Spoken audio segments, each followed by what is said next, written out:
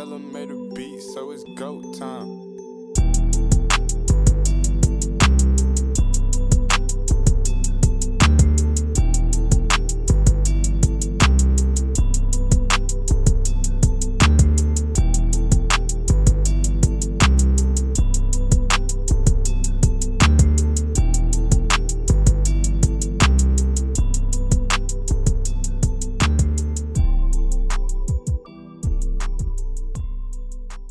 Welcome back, Grizz Nation, to another edition of the Core 4 Podcast, a podcast on the Grizzly Bear Blues Podcast Network alongside GBB Live, the 3&D Podcast, the Starting Five Podcasts, and the newly formed podcast that I have started this week called The Long View.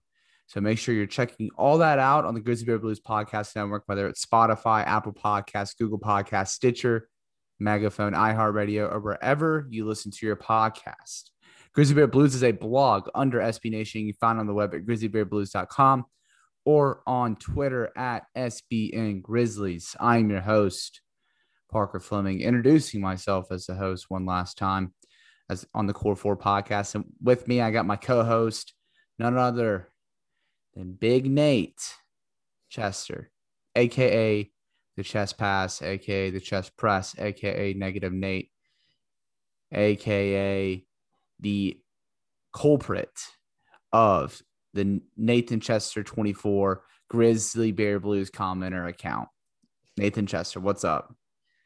Contrary to what you might think, that burner account is not mine. Now, I did start Nathan Chester fan account from like 3 years ago. I don't know whatever happened to that. I couldn't sign into it when I tried to actually here recently. But my burner days are over. But Parker, I'm recording this with tears in my eyes right now. It's mainly metaphorical tears, to say the least, because I'm not really much of a crier, but Parker, this is it, man. Like, we're taking you out to the pasture after this podcast is recorded. The Core 4 Podcast is taking you out to the pasture. We're doing like full of mice and men style. Like, this is it, man. This is it. Dude, no, just way to get gory, you know? Like, last episode, you're gonna ask me to tell you about the rabbits here any minute. And, you know, our final pod on the Core 4 will come to an untimely end. Yeah. Well, before we get into something I wanted to talk about, I'm going to get into something you wanted to talk about. It's just our favorite Grizz memories of the past 3 years since we started this podcast. So, I mean, obviously that means you had something in mind, right, Nate? Yeah, there's several moments that come to mind for me. One that really jumps out to me as far as just like you see this guy like coming into his own. I'll share two real fast and then I'll let you have some more, but two from the 2019-2020 season, which was Ja Morant's rookie season. The 35-point, 11 assist game against the Brooklyn Nets. And I believe that was their third game of the season. That year. Yeah, third game, overtime win. Jay Crowder makes the game-winning three. I know Joe Mullinax was seething back when Crowder made that three, but he made a big shot, and the Grizzlies were able to get their first win of the Ja Morant era during that season. And that game wasn't just special. I mean, it had some special moments. There were several Ja Morant dunks. Kyrie Irving is obviously one of the best isolation players in NBA history. He's showing that in the playoffs right now. Ja Morant locks him up 1v1 at the buzzer, blocks his shot at the buzzer. Very memorable moment in and of itself. But he's kind of coming off of a very rookie-esque game, for lack of a better way to describe it. He was pretty solid in their season opener against Miami. And then I was sitting courtside for their next game when they played the Bulls, and he wasn't terrible, but he was still very clearly adjusting to the speed of the game. His reads were very slow. He wasn't putting the ball to where it needed to be on offense. And he ended up throwing a turnover that ended up costing them the game when they were down by 2 with less than a minute remaining. I think Chicago came down and made a 3 to go up by 5, and that was the end of that. And so I remember seeing the heat of the moment, hot takes coming out saying, maybe the Grizzlies should have considered R.J. Barrett. Maybe they were a little too quick on the trigger for Ja Morant because of that one bad game at the very beginning of his career.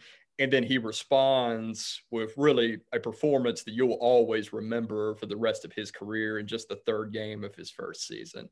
And that was special to me. And I think it was special for everybody to see, okay, even very early on, this guy is going to be a star. There's no doubt about it.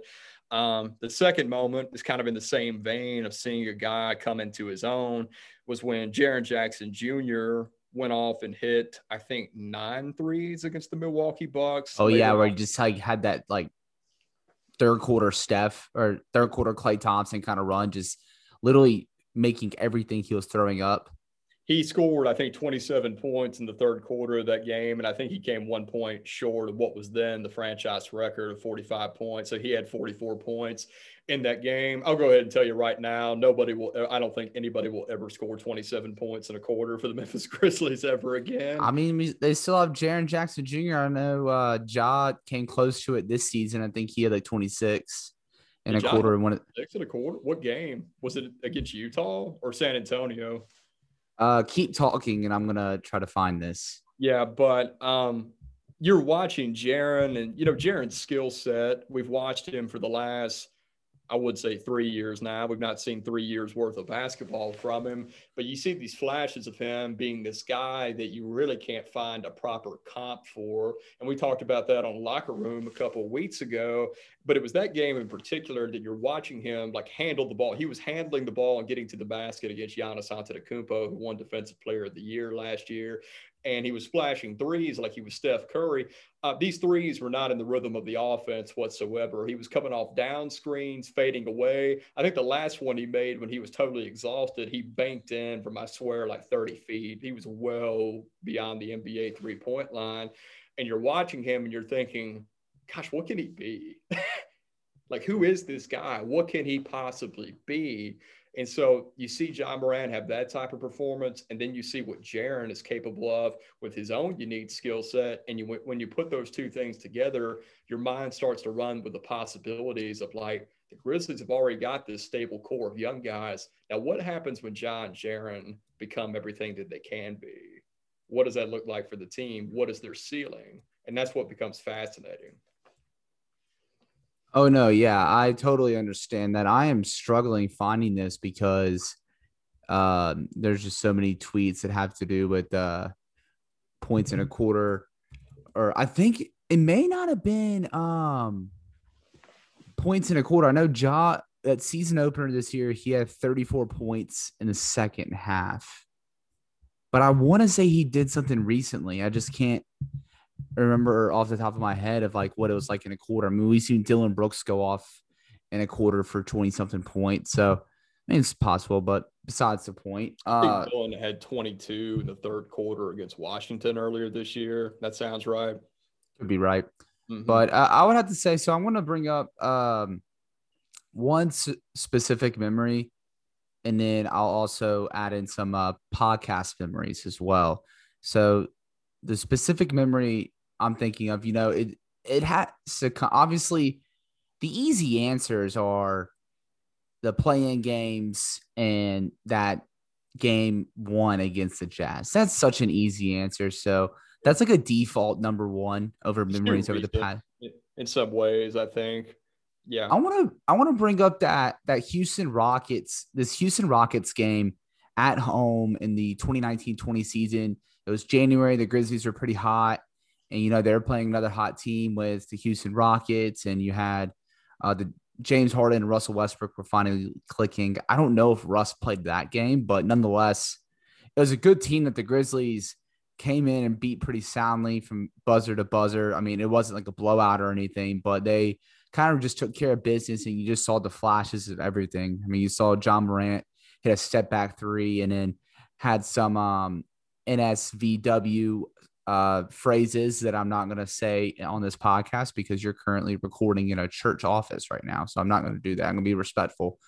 Alley-oops to Jaren Jackson Jr., alley-oops to Brandon Clark.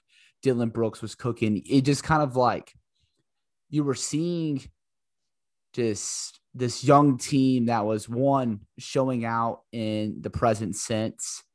And really the 2019-20 season should kind of take a lot of memories there because that team surpassed their expectations by big time, but also it's just kind of like a glimpse into the future of hopefully a contending team for years to come.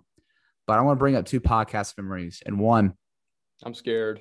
One is when we had that 5-man podcast where we debated about Dillon Brooks.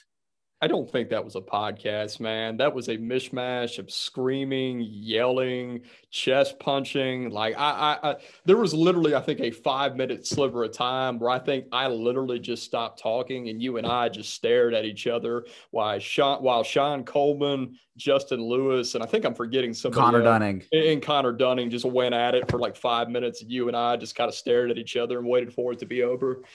Mm-hmm. Yeah, no, I didn't. It's funny is that Sean, who had claimed that Dillon Brooks was another Troy Daniels, he has turned around on Dillon Brooks and become a member of the island. So all in all, it's a big win, but it was just a bunch of chaos. And originally, like, I was sitting there like kind of moderating it. I'm like, there's no way this show can go live. It's going to sound terrible. And then I listened to it. I'm like, this is kind of like the talk show radio, First Take-esque kind of stuff that people love. So I'm going to just keep it. It was actually really entertaining and really just kind of a staple of the Core Four. But also too, that one time we were doing a trade deadline rumors podcast or something like that, and the Shams bomb about the Justice Winslow trade literally dropped in the middle of the podcast. And so we just had to pivot completely.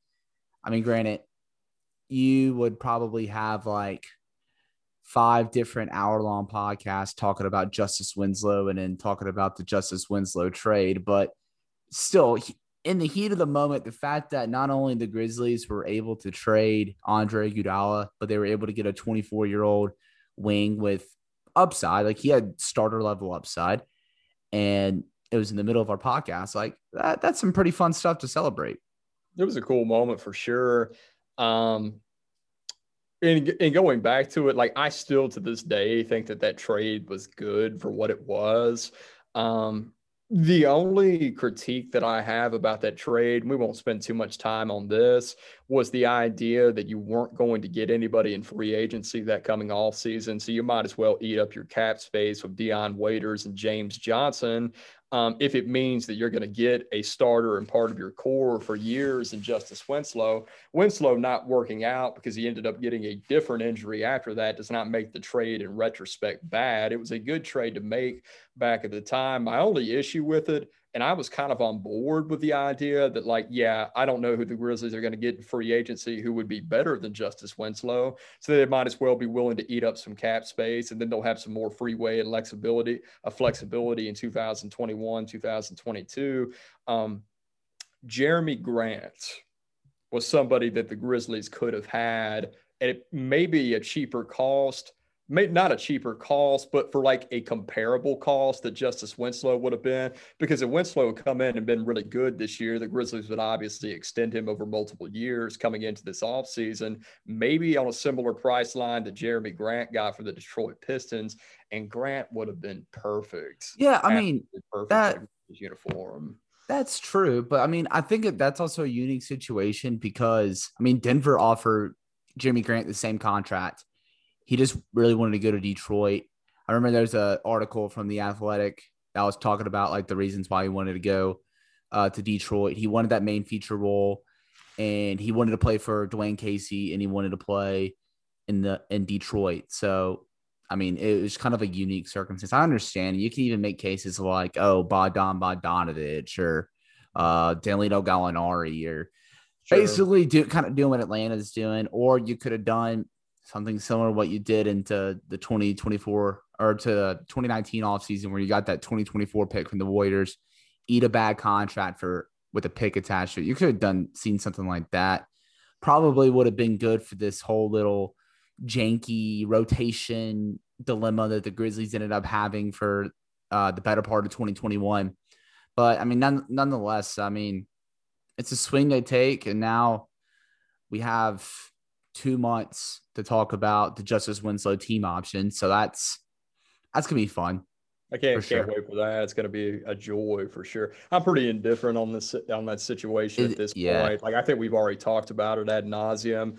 If they decide to pick up the team option and running back for another year, that's fine. That probably means you struck out in free agency, which that is what it is. There are some guys that I would like Duncan Robinson, among other, and there are some other guys like DeRozan that I would like in a vacuum in the Grizzlies uniform. I don't feel super crazy about paying them big money over multiple years.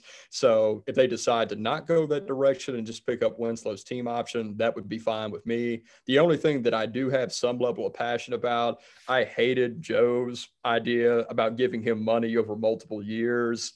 I could not. I don't want any type of long-term commitment. I don't care how small the price tag is to Justice Winslow. I just don't want that. And here's the thing with that too. It's like people are like, oh, give him the short long-term deal as to prove it. That 1 year, 13 million is to prove it. Like that's the prove it deal. And if he is pretty good, you have his bird rights where you can give him like a 3 and 24.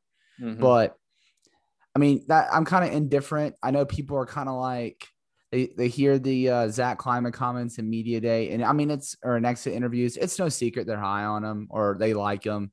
I mean, they traded for him. They got a good haul for him. In a vacuum, he's the player they like. He's the kind of player you want next to John Jaren. Not necessarily as the third guy, but like if he's your playmaking forward off the bench, that's awesome.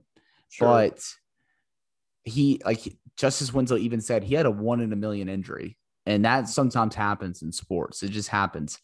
And if they opt in, great. It's a 1 year commitment. That's totally fine. But I mean, Kleiman wasn't going to come out and say, oh yeah, we're totally going to opt out in front of absolutely everybody. 2 months out. I think there's something to note that his tone is a little bit different than it was like earlier in the season. Yes. His tone was definitely different on it. Yeah. Yeah. Very much on fire for Justice Winslow. So there's definitely more, I don't know if hesitancy is the right word.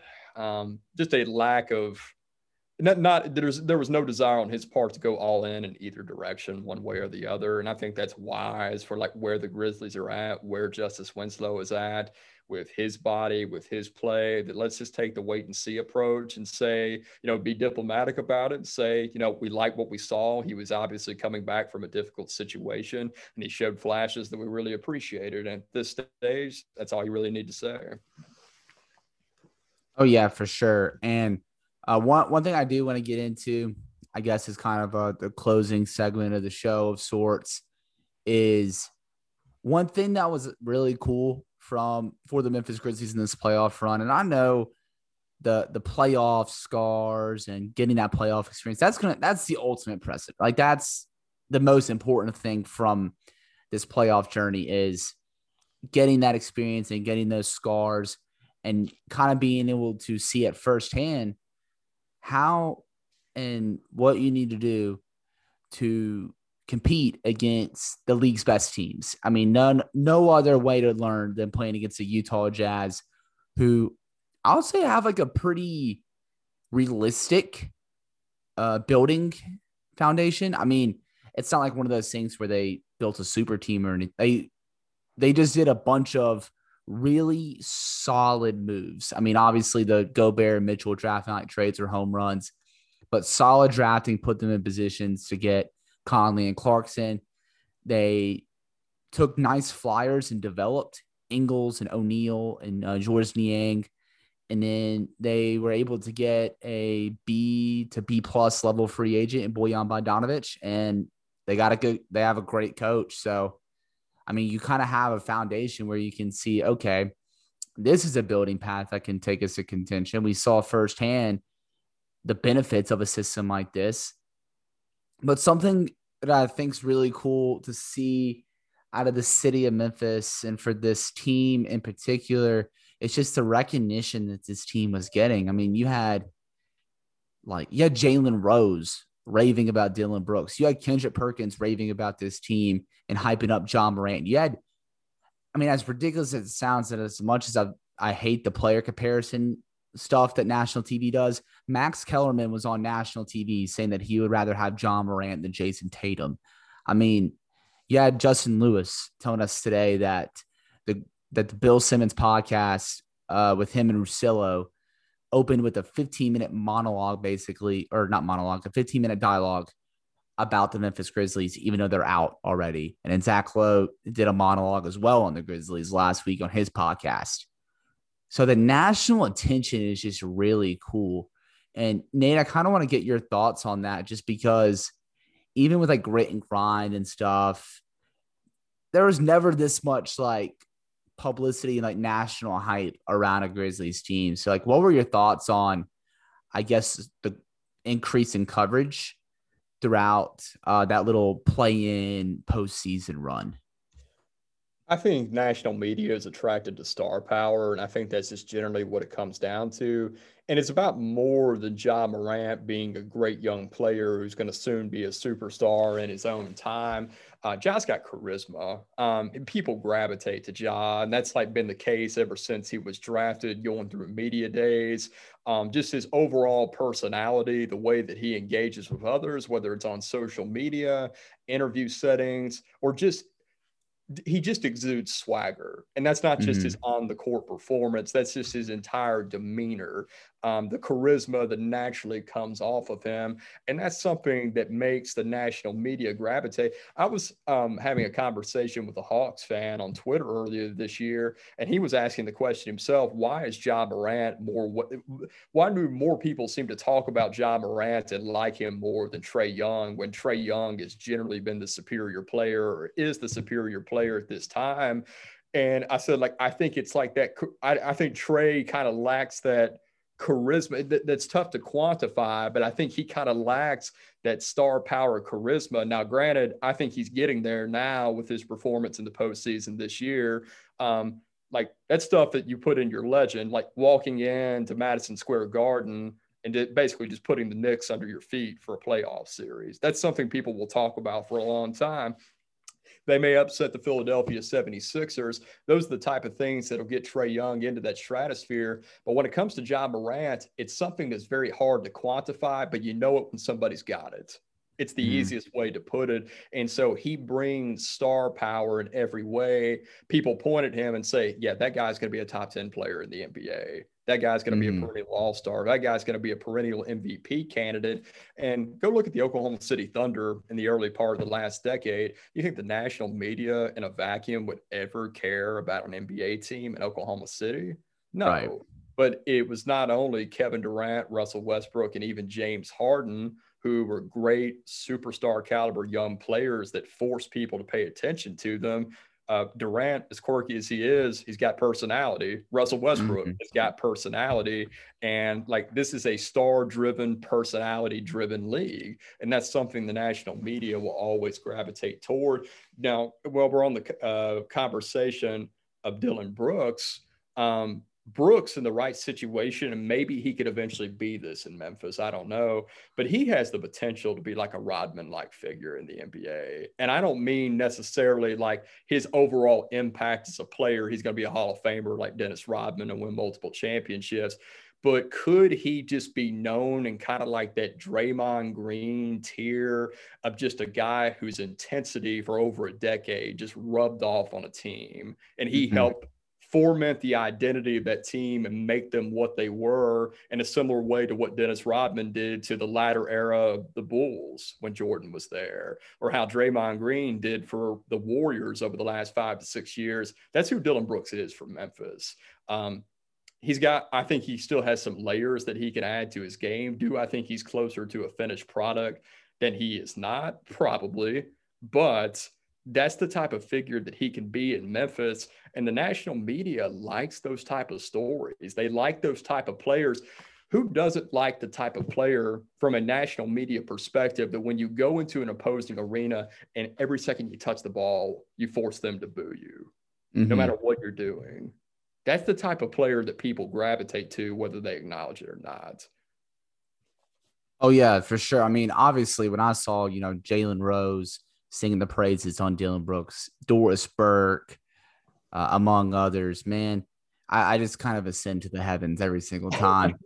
And, he's not going to average 25 points a game for the rest of his career or anything like he did in the playoff series.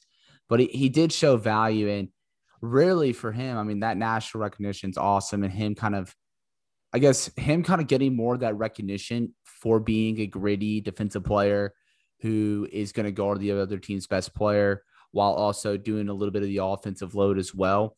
That's going to bode well for him in the long run, because let's kind of be real just a little bit. These like all defensive, all NBA team recognitions, some of it could be based off reputation. The all defensive team more than any of them kind of go reputation based. I mean, all rookie, all NBA, they do pretty well on like performance based stuff. But the thing that hurts Dillon Brooks the most is just reputation, because he's a fourth year guy that doesn't really have that strongest track record of being that closer, that stopper. I mean, on a playoff team. I mean, his first season, the team sucked. Like, he had the responsibilities, but the team sucked. Second season, he was hurt almost the entire year. Third season, he got to do it, but it just wasn't at the level that it was this season. I mean, there was just a difference in intensity and just focus on that end of the floor. And now he has that reputation of being a great one-on-one defender that's going to hound your guy, hound the stars, and prevent them from having a characteristic night, whether it's Steph Curry, Brad Beal, Jamal Murray, Luka Doncic. I mean, I didn't really see anybody this season defend like Steph Curry or Luka Doncic or Bradley Beal like Dillon Brooks could. And it's going to bode well for him, obviously, going forward as a cornerstone of Memphis. I think it's fair to say that the only way Dillon Brooks gets traded at this point is if a legitimate All-NBA caliber player is in the deal. But I mean, he's going to be growing into that little, like, I know you said Rodman, but like grindfather-esque role, to where he's just that heart and swagger of the team. And, you know, people kind of try to be like, all right, why are you saying like he's like pretty untouchable and stuff? It's because it's pretty clear that he's a spiritual leader. And if you were to take him off that team, if they were to struggle, that'd probably be wise, because they don't have that same emotional swagger to them. Mm-hmm. Yeah. I remember when people wanted to trade Dillon Brooks for Kyle Kuzma once upon a time, and you see the differences in their level of production during this last playoff series. And that was not a crazy thing to say back then. And that just puts it into how far perspective of how far Dillon Brooks has come since he did come in as the 46th pick in the 2000s. Yeah, 45th, 46th, something like that. Yeah. Pick in the 2017 NBA draft. That's not normal. I hope that's not something that Grizz fans or NBA fans get accustomed to, that when you get a pick in the 30s or 40s, that they're all going to turn out to be Desmond Bane or Xavier Tillman, or, you know, give the Chris Wallace regime some credit. Dillon Brooks was their guy. They don't normally turn out like that. And that just puts Dillon Brooks' ascension into this Tony Allen grindfather type figure who sets the tone for the next generation of Memphis Grizzlies. It puts that rise into perspective about how hard of a worker he is.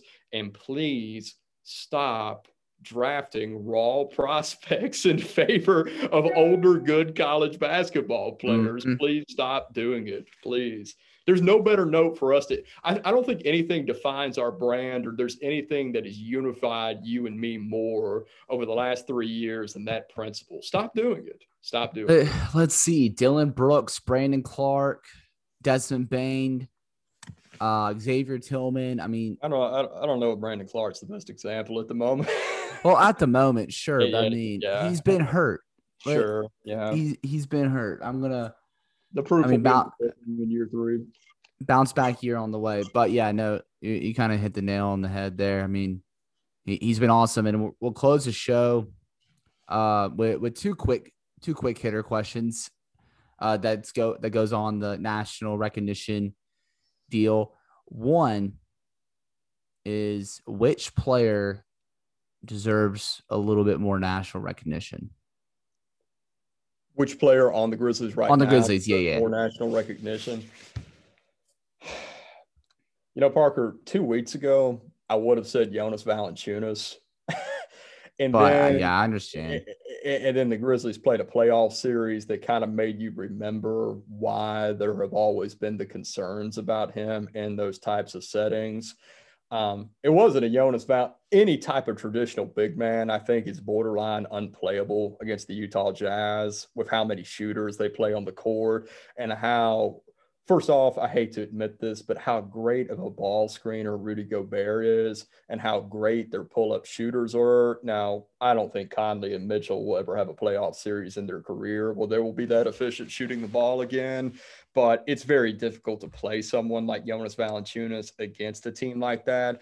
The problem is when the Grizzlies are getting into the mode of true title contention, those are the type of teams they'll have to beat to get there. And I don't think you're going to be able to use Jonas Valanciunas consistently in those types of situations.